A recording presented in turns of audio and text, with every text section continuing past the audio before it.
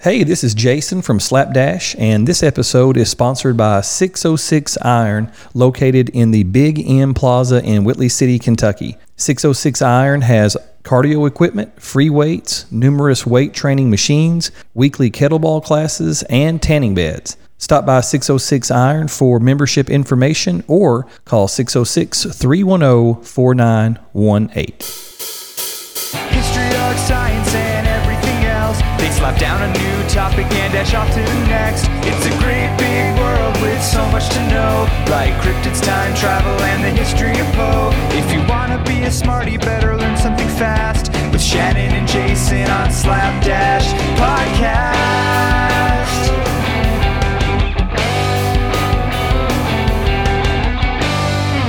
On today's episode, we are going to discuss some of the most interesting psychology experiments in modern history. Across from me is a man whom I'm certain has an undergrad psychology course on his transcripts at some point. At least one. Is that an accurate assumption? That's a good guess, sir. All right. Yep. And not to mention is a distant relative of Ivan Pavlov.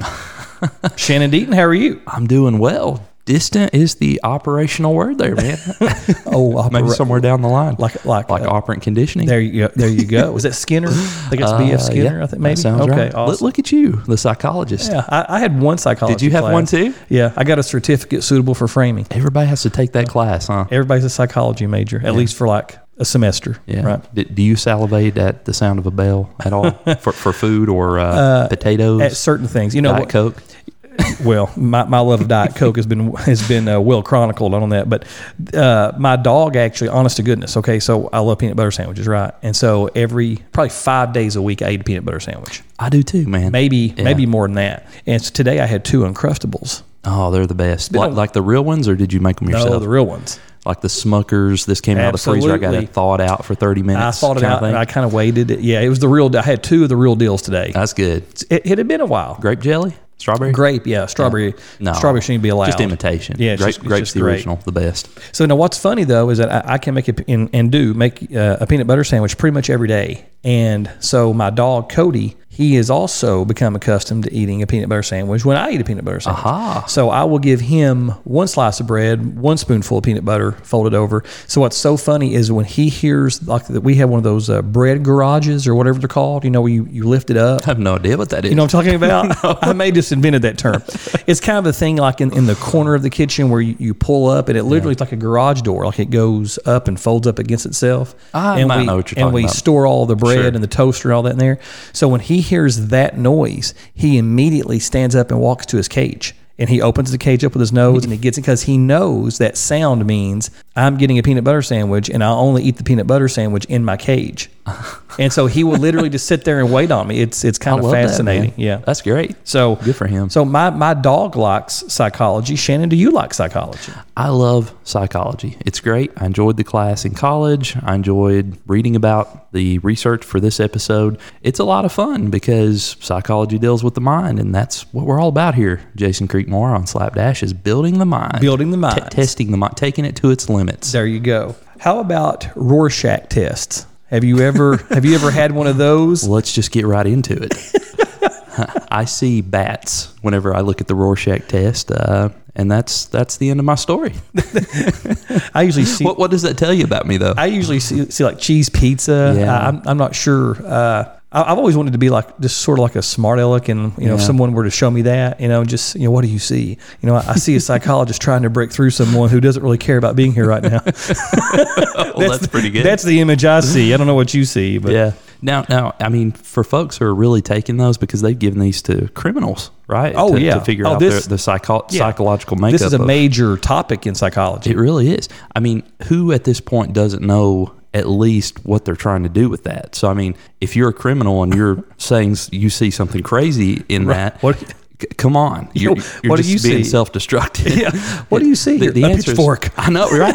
The answer is like rainbows and puppy dogs and happiness and bright smiles and Skittles. You don't go anywhere dark. That's right. No, because that's the wrong answer. That's exactly right. Yeah, I think at this point they pretty much know where they kind of want you to go with that. Sure. So there have been tons of psychological experiments, quasi-psychological experiments over the decades, and some of these have been celebrated. Some of them have sort of been frowned upon a little bit, but they are all interesting. They are. So we have identified several here of our favorites in regards to at least their being interesting. And so the first one I think that we will begin with is a little something called the Milgram experiment in 1961. So how familiar are you with this? That is the first time I've ever heard of it. So you're very familiar. What do you see when I show you this yes. ink blot? So the Milgram experiment, again, 1961, it's also referred to as Obedience to Authority experiment because that was actually the book that he wrote. Now I do know where you're going with this. In regard, right. Okay, so Stanley Milgram, a psychology professor at Yale University, conducted an experiment to see how obedient people would be to an authority figure, even if it meant that the directions of the authority figure was causing them to inflict pain on another individual. Now, they thought they were inflicting pain, but obviously they weren't really. So basically the experiment consisted of an actor sitting in a room and hooked to some fake electrical equipment, and we're going to call this person the learner. Right? Okay. So that's what they called them. They were the learner. They were the learner. They were also an actor, and they were in on the gig, right? Sure. Okay, in another room, there was the quote-unquote expert scientist, lab coat, the name tag, clipboard. Spectacles, hair come to the side, parted in the middle, maybe. Yes, just wanting to just retrieve some data, right? Yeah. And lastly, there was a person who was totally oblivious to the experiment, and this was the teacher, oddly enough. Okay. And they thought that the experiment was real.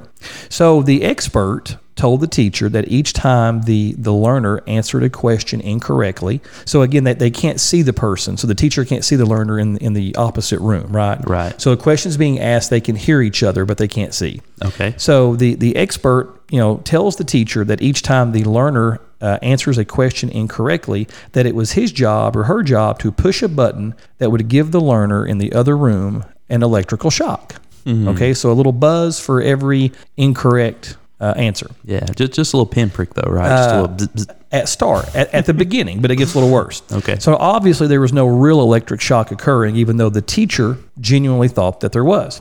So to make matters worse, each time the learner answered a question incorrectly, which they did on purpose for the experiment, the teacher had to increase the voltage of the electric shock. Oh no. So much that eventually the learner from the other room began to make noises and eventually scream like, "No more, please stop." And then they would ask the next question. And if they got it wrong, they would scream and yell and that type of thing, right? Okay. So it's kind of ramping up. So it's kind of ramping up. It was like a little bit of like that didn't feel too well. To like, oh, I'm dying. Is like, the teacher actually turning the dial of the voltage? Like, yeah. So they're like pushing. Yeah. So they're like, sort of revving it up and then boom, hitting the button. Okay. So soon the teacher would begin to question if the learner was okay and if this experiment should continue. It kind of reminds me of the old Austin Powers scene where Will Ferrell like falls in the basement or whatever, and he's like, "They're killing me," and you think he's dead, and no, they're back. That's right. So they're hearing this person moan and scream from the other room, right? So once the teacher began to question these things, Milgram had these responses in this order. So the first time that the teacher would question, "Hey, is that person okay in there?" The first time he would say, "Please continue." And that's all. Just straight authority. Straight authority. Please continue. And then oftentimes, most times, they would do it again and a little bit harder. So therefore, the scream was a little bit louder. Wow. The second time that they began to question this is what Milgram said every time. These were very scripted. The second time, his response was, "The experiment requires that you continue." Okay. So just laying it on each time. Yeah. So again, sort of rev it up, hit the button again. Someone yells even a little bit louder.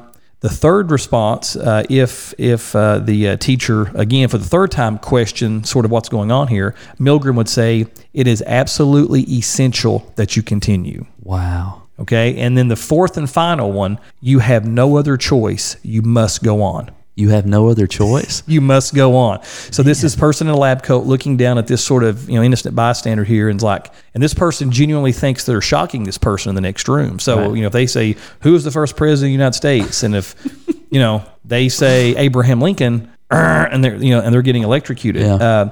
Eventually, Shannon, 65% of all subjects administered what would have been a lethal electric shock to the person in the other room. 65%? Just because someone in authority told them to do so. Well, they said it was essential. I guess in number 4, or number 3, yeah, it is absolutely essential that you continue, and then you have no other choice. You must go on. So despite hearing the cries and the begging, the please don't, please help, let me loose, you're hurting me, stop. Wow. No, they kept going, and 65% actually would have killed the other person in the room. That is incredible. That is insane. And so one of the reasons why he conducted this experiment obviously had ties back to Nazi Germany. And he was talking about how easy it would be, and this is proof, for people to do something exactly what someone in authority tells them to do, even though they know just because they're in deep authority down that they have questions about this. Wow. Right. Yeah. So that's one of the more fascinating psychological experiments that you probably will ever come across.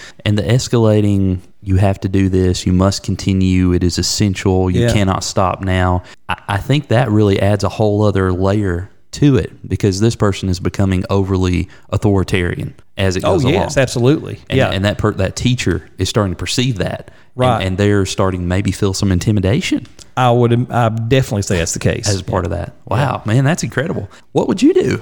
I mean, just hypothetically, if you didn't know about the experiment, I think you were in this. I think the first time I saw someone said, I mean, honestly, because I sort of know myself, I think the first time someone would have said that this is hurting, I'd be, no, I'm out. I don't care what you say. I'm done. You're part of the proud 35%. I think I would be part of the proud 35%. Yeah, I really do believe that I probably would have stopped way early. Good for you, man. Yeah. I believe that about you too, Jason. I appreciate that. That's awesome, man. You're a good guy. Hey, thank you so much.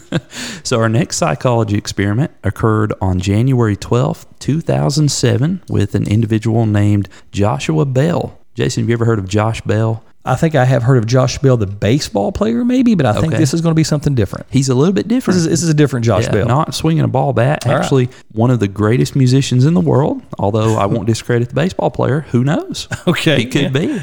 He can play a mean recorder.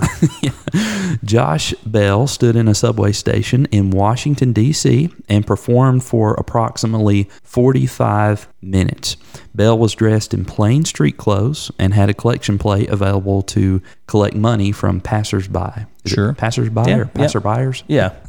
One of those two. Either one. We're good with either one. Whoever's on their way by. Right. Yep. Cat wants money. Sure. That's it. Yeah.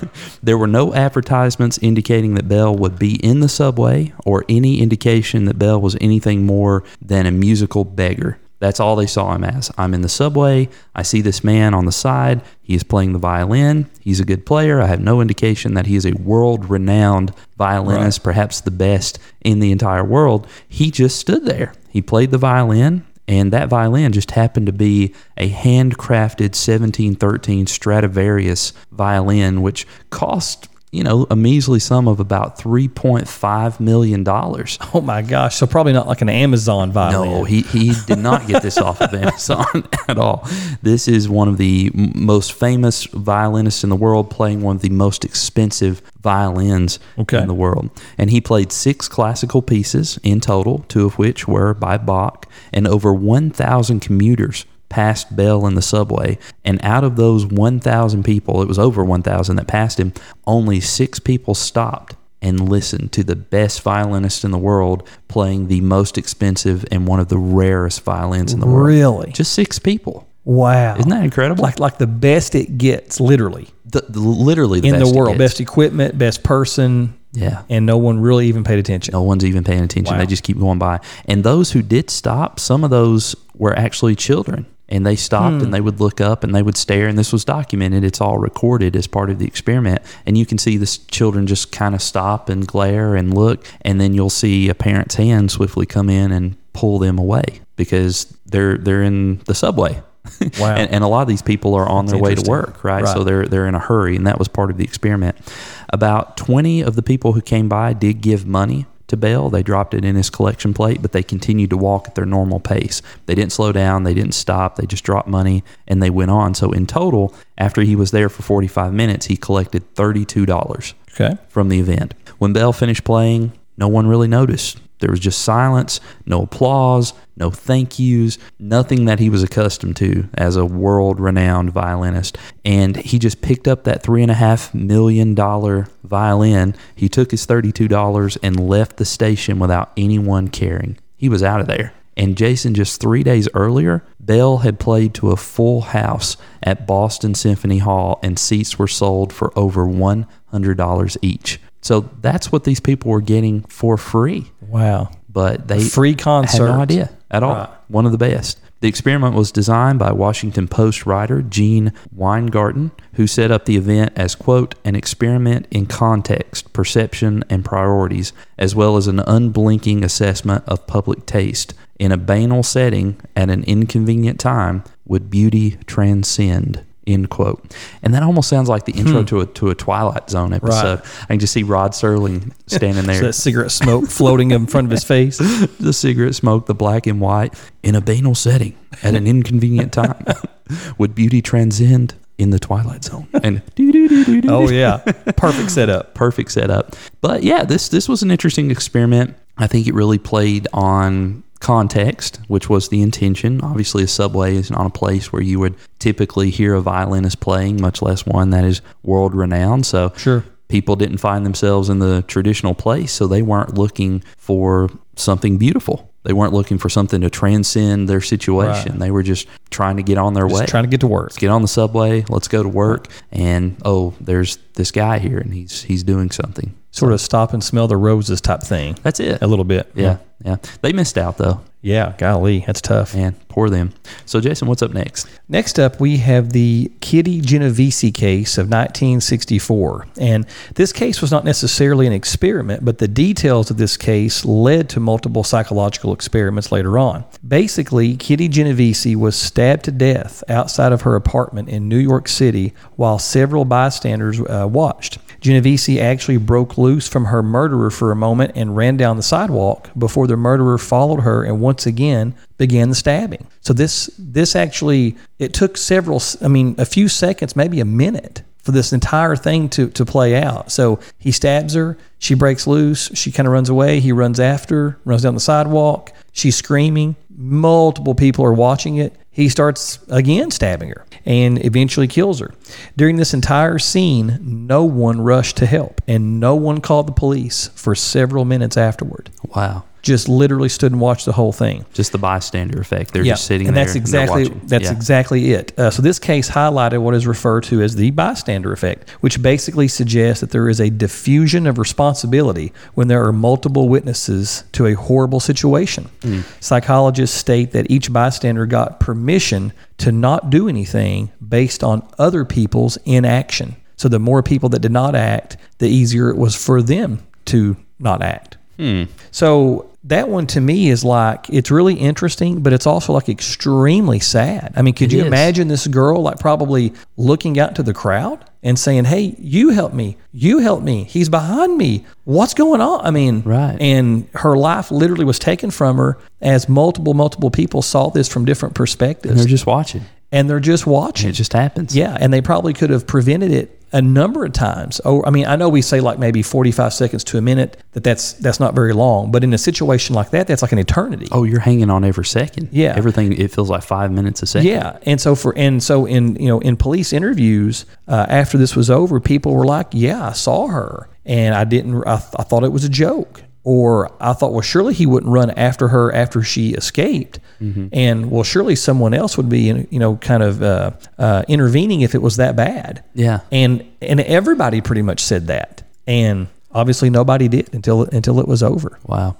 I've seen that play out whenever, like, have you ever been the first person on the scene or seen like a car accident happen before anybody was really responding, before the police got there, before just once really any ambulance or anything? Yeah. I think maybe twice, maybe even 3 times that's really? happened. Yeah, I've seen the point of collision, the impact, and all of that. And each time, I'll have to admit, depending on like how soon I got there. So say in those 3 scenarios, if I literally was the first person to come across the event, I have felt more of an urgency to do something, right? Because I feel like, I'm here. I'm the first one. I just saw this. What's going on?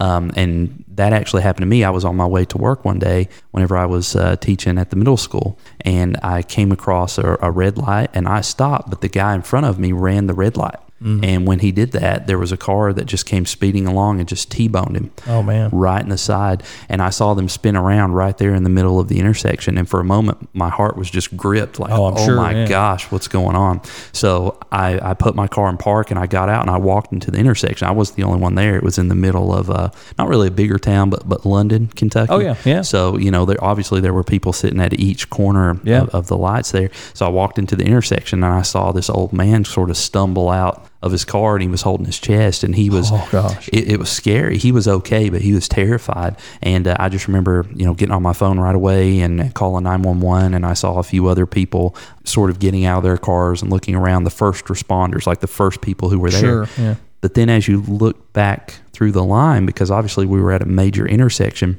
I just remember clearly seeing, rows and rows of cars of people who were doing nothing but sitting there and waiting for the lights to come back on so they could go and get back on their way. Sort of detached from the situation. Detached from the Shannon's situation. already there. That's right. Yeah, Yes. or whoever else. Yeah. Yeah.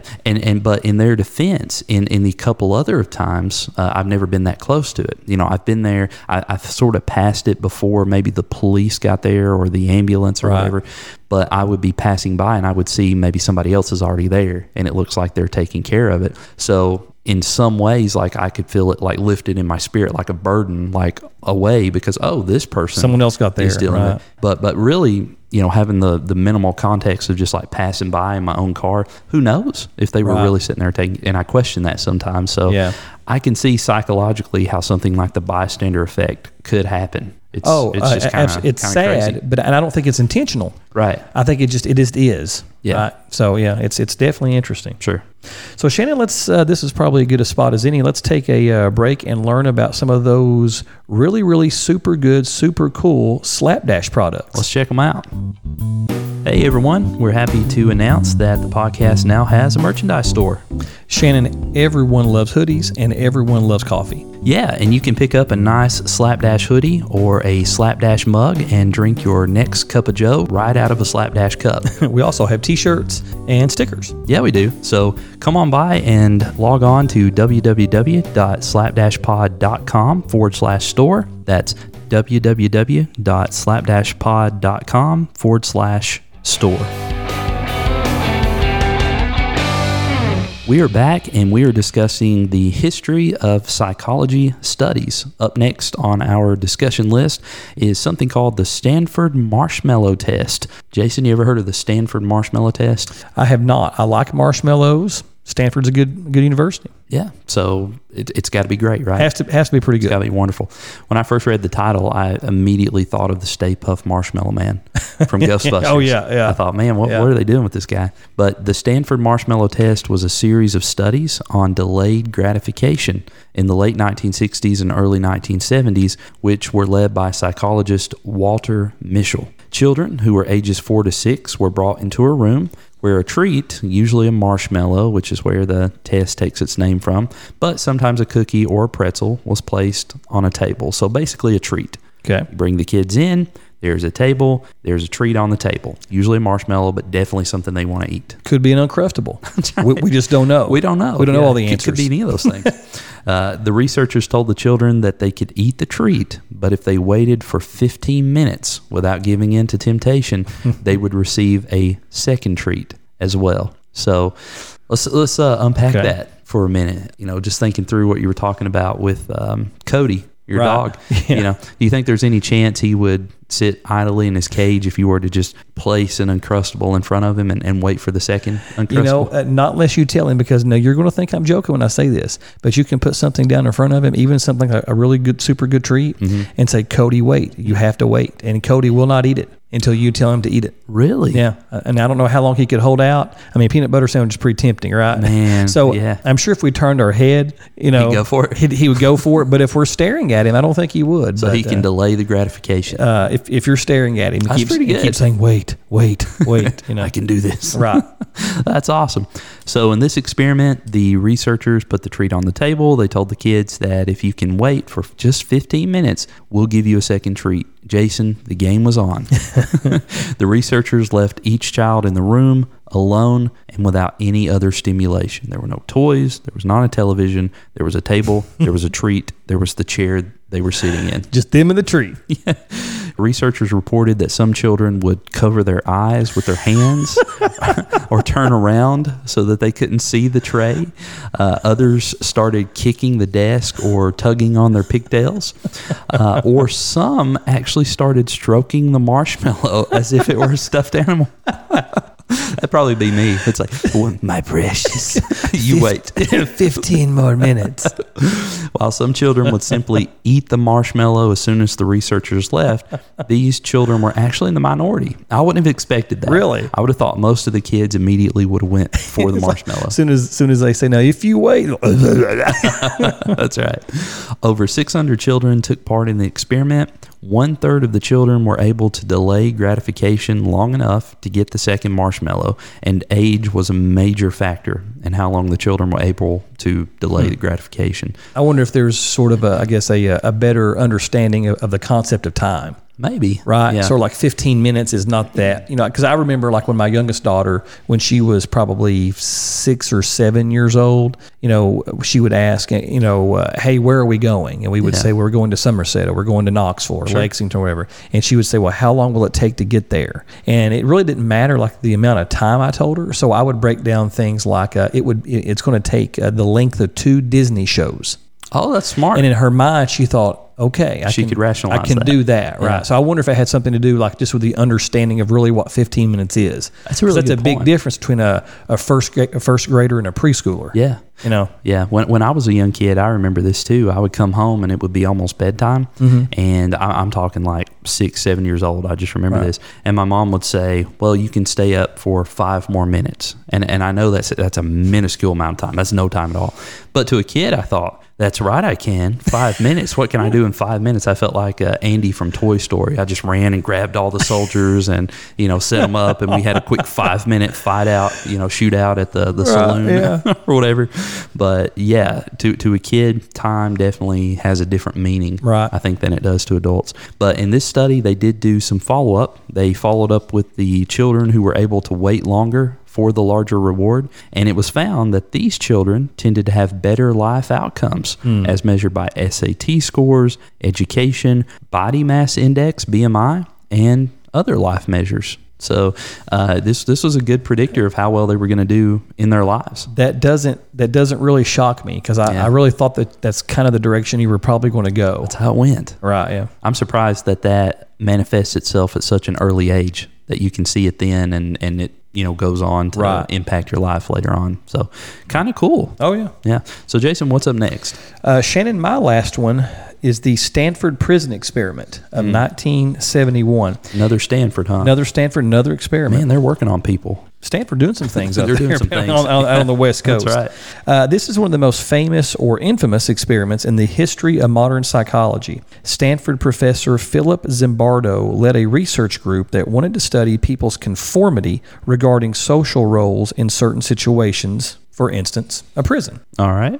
So after the spring semester ended, Zimbardo transformed the basement of the psychology building at Stanford University into a makeshift prison.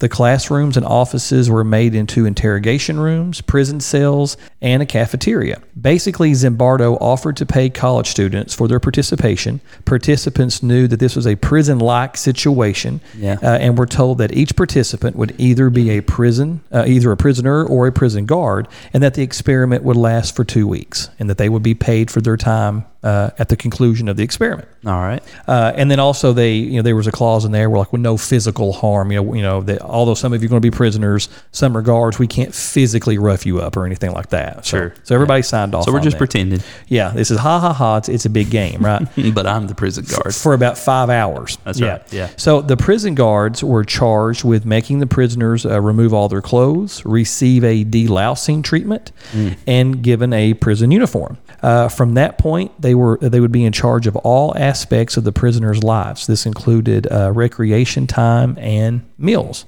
Within hours, the guards began to willingly treat the prisoners with decreased respect by calling them names and making fun of them when ordering them around. So, it's like, ha, ha, ha, get in there, blankety blank. And then it's like, ha, ha, ha, yeah, don't call me that again. Huh. They're like, ah, ha, ha, this is a joke. And Was that part of it that they had to call them that, or did that develop? That developed. That developed within hours. Just a few hours? Within hours.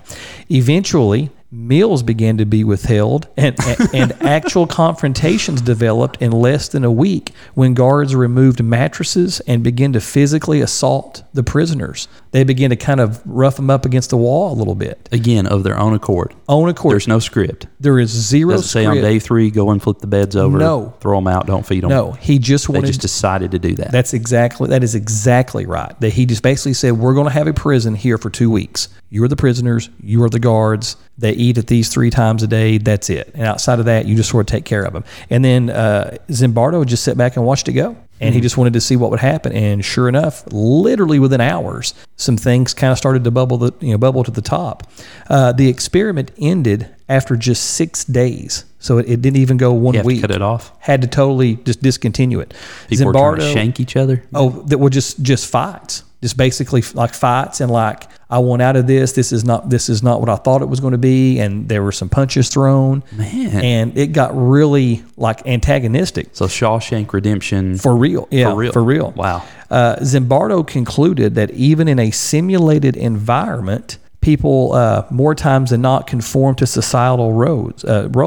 And now check this out. Multiple prisoners even asked to be quote unquote paroled. Okay. Now keep in mind, 6 days ago, they're just a 20-year-old walking the street, right? Going home for college. Normal folks. Summer break, right? So they had to apply to be paroled, which meant that they would forego their compensation for the experiment. So they wanted to get out of the prison so bad after 6 days that they had to like apply for, like they couldn't even just say, I'm out. Where's the exit? No, they had to apply for parole. And then they were taken on like before a committee. Man. And of course they would be approved to leave, but they would forego their money. They wouldn't get paid. They just gave up those 6 days or whatever. Yeah, or whatever. Yeah, whatever it was. So again, this was supposed to go on for 2 weeks. It didn't really even make it 6 full days. Did the researcher say it is essential that you continue? Yeah, at least for a little while. Basically, Philip Zimbardo's girlfriend shut it down. Oh, did she? She was also in the psychology department, and she came and saw what was happening and said, this is not ethical. This is not good. You have to quit now. And Zimbardo did not want to quit. He wanted to keep on full steam ahead. And she said, no, this is going to end in a travesty right here. And so he, thanks to her encouragement, he, ended the experiment early. And I have an interesting quote here from Zimbardo. He says, the line between good and evil is permeable, and almost anyone can be induced to cross it when pressured by situational forces. Also sounds very much like the Twilight Zone.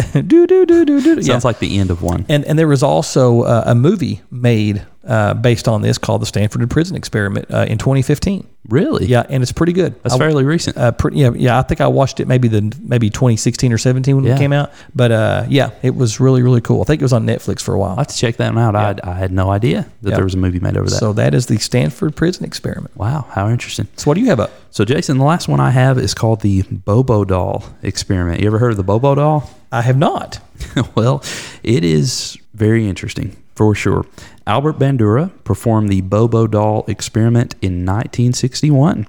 The study was designed to test Bandura's belief that all human behavior was learned through social imitation and copying rather than inherited through genetics. So in other words, you don't necessarily just act like your mom. You don't just act like your dad because that's what's in your DNA. But the reason that you might have similar qualities and characteristics to your mom and dad or any relative is because you have observed them do certain things throughout your life. Okay. And that's what Bandura argued. Now, the whole Bobo doll concept, that related to an inflatable punching bag doll with the face of a clown. So do you remember these whenever you were younger? Or maybe you have one of these today, Jason. I don't know. Like the blow-up dolls that you can kind of punch and they kind of wobble, kind of walk back and forth. Yeah. I used to have one of those when I was a kid. Had a bunch of those. I used to attack it with a plastic sword. I had in the name of He-Man. In your Battle Cat Cringer. That's right. Yeah. By the power of Grayskull. I think mine was Incredible Hulk, I think. Oh, I think mine was Leonardo, the Ninja Turtle. Okay. Yeah, pretty cool. In this experiment, children were separated into one of 3 groups. So here are the groups. In one group, children watched an adult show aggression toward the Bobo doll by hitting it, kicking it, or knocking it down. So they would literally watch an adult go into the room that had the doll and other toys, and that adult would just wail on this thing, and just provide an example to the children. They didn't say it was an example. They just watched and observed the adult to see what happened. But the kid's like, okay. All right, that happened. In the second group, children watched an adult who passively played with the Bobo doll and did not show aggression toward it at all. Just kind of walked in, maybe, patted it on the head, rocked it back and forth, Let's play some checkers, Bobo. That's right. In the third group, which was the control group, children did not witness an adult playing with the Bobo doll at all. They just had no experience of seeing someone else interact with the doll before they got in there. So the children were individually sent into a room with various toys and the Bobo doll. There it sat. And to increase the levels of frustration in the children, because apparently for this experiment, it was important that the children already sort of be aggravated when they walked in. The children were each told that they shouldn't play with the toys in the room because the toys were meant for other children. And I have 3 young daughters, and yes, that would lead to a world war in my house. Yeah. The researchers found that children exposed to the aggressive adult, the one who attacked the Bobo doll, were more likely to exhibit aggressive behavior toward the doll themselves. These children would punch, kick, and even bite the Bobo doll. In at least one instance, a child took a toy gun and attempted to shoot the Bobo doll. Oh, good night. So that escalated quite a bit. Let's let you look at the Rorschach ink blot. What do you see here? Super soakers. Bobo. Only Bobo. That's right. It was found that boys showed a far higher tendency to mimic the physically aggressive behavior of the adult than did girls. So unfortunately, man, there's some latent aggression must be in your DNA. I don't know if you're a boy. Apparently, that's what it says here, or as they say in Zootopia, in your dunna. You ever seen Zootopia? Yeah, but I forgot about that. Yeah, the little fox character. He says, aggression's in my dunna. Children in the other 2 groups, the group with the passive adult who played with the Bobo doll, as well as the control group, showed little aggressive behavior toward the Bobo doll. They really didn't attack it. They just played with it. They played with the other toys in the room, and they just kind of got along. It was just fine. So just really like a learned trait. Yeah. Imitative behavior's important, man. Now, if I'm going to be honest, if I had been a child in that third group, I think that would have concerned me more than anything. If an adult walked in and sees the Bobo doll, I would be like, why is that person not acknowledging the Bobo doll? Right. Yeah, what's going on here? Don't you see the Bobo doll over there? That is the most interesting thing going on. Yeah. How do you play with that thing? Either play with it or punch it or something, but acknowledge the Bobo doll. Right. I think that would have made me nervous. Yeah, that would have been strange. But Jason, that's all I have. These were interesting psychology studies. There are many more that maybe we can get into in the future, but do you have anything else to add in the way of psychology or studies or electrical shocks, etc.? I don't think so. I think I'm all out of electrical shocks for tonight, and I'm going to go home and eat a marshmallow, I guess, and maybe peanut butter sandwich. I don't know, and call it a night. Very good. Throw Cody one of those too. Oh, I will. I'm sure he'll appreciate it. He's my bud. Yeah. Thanks to all of our listeners who are following us each week. We encourage you to share the podcast with a friend, subscribe, and also follow us on social media. You can find us on Facebook, Twitter, and Instagram at the handle @slapdashpod. And we'll catch you in the next episode. Take care, everybody.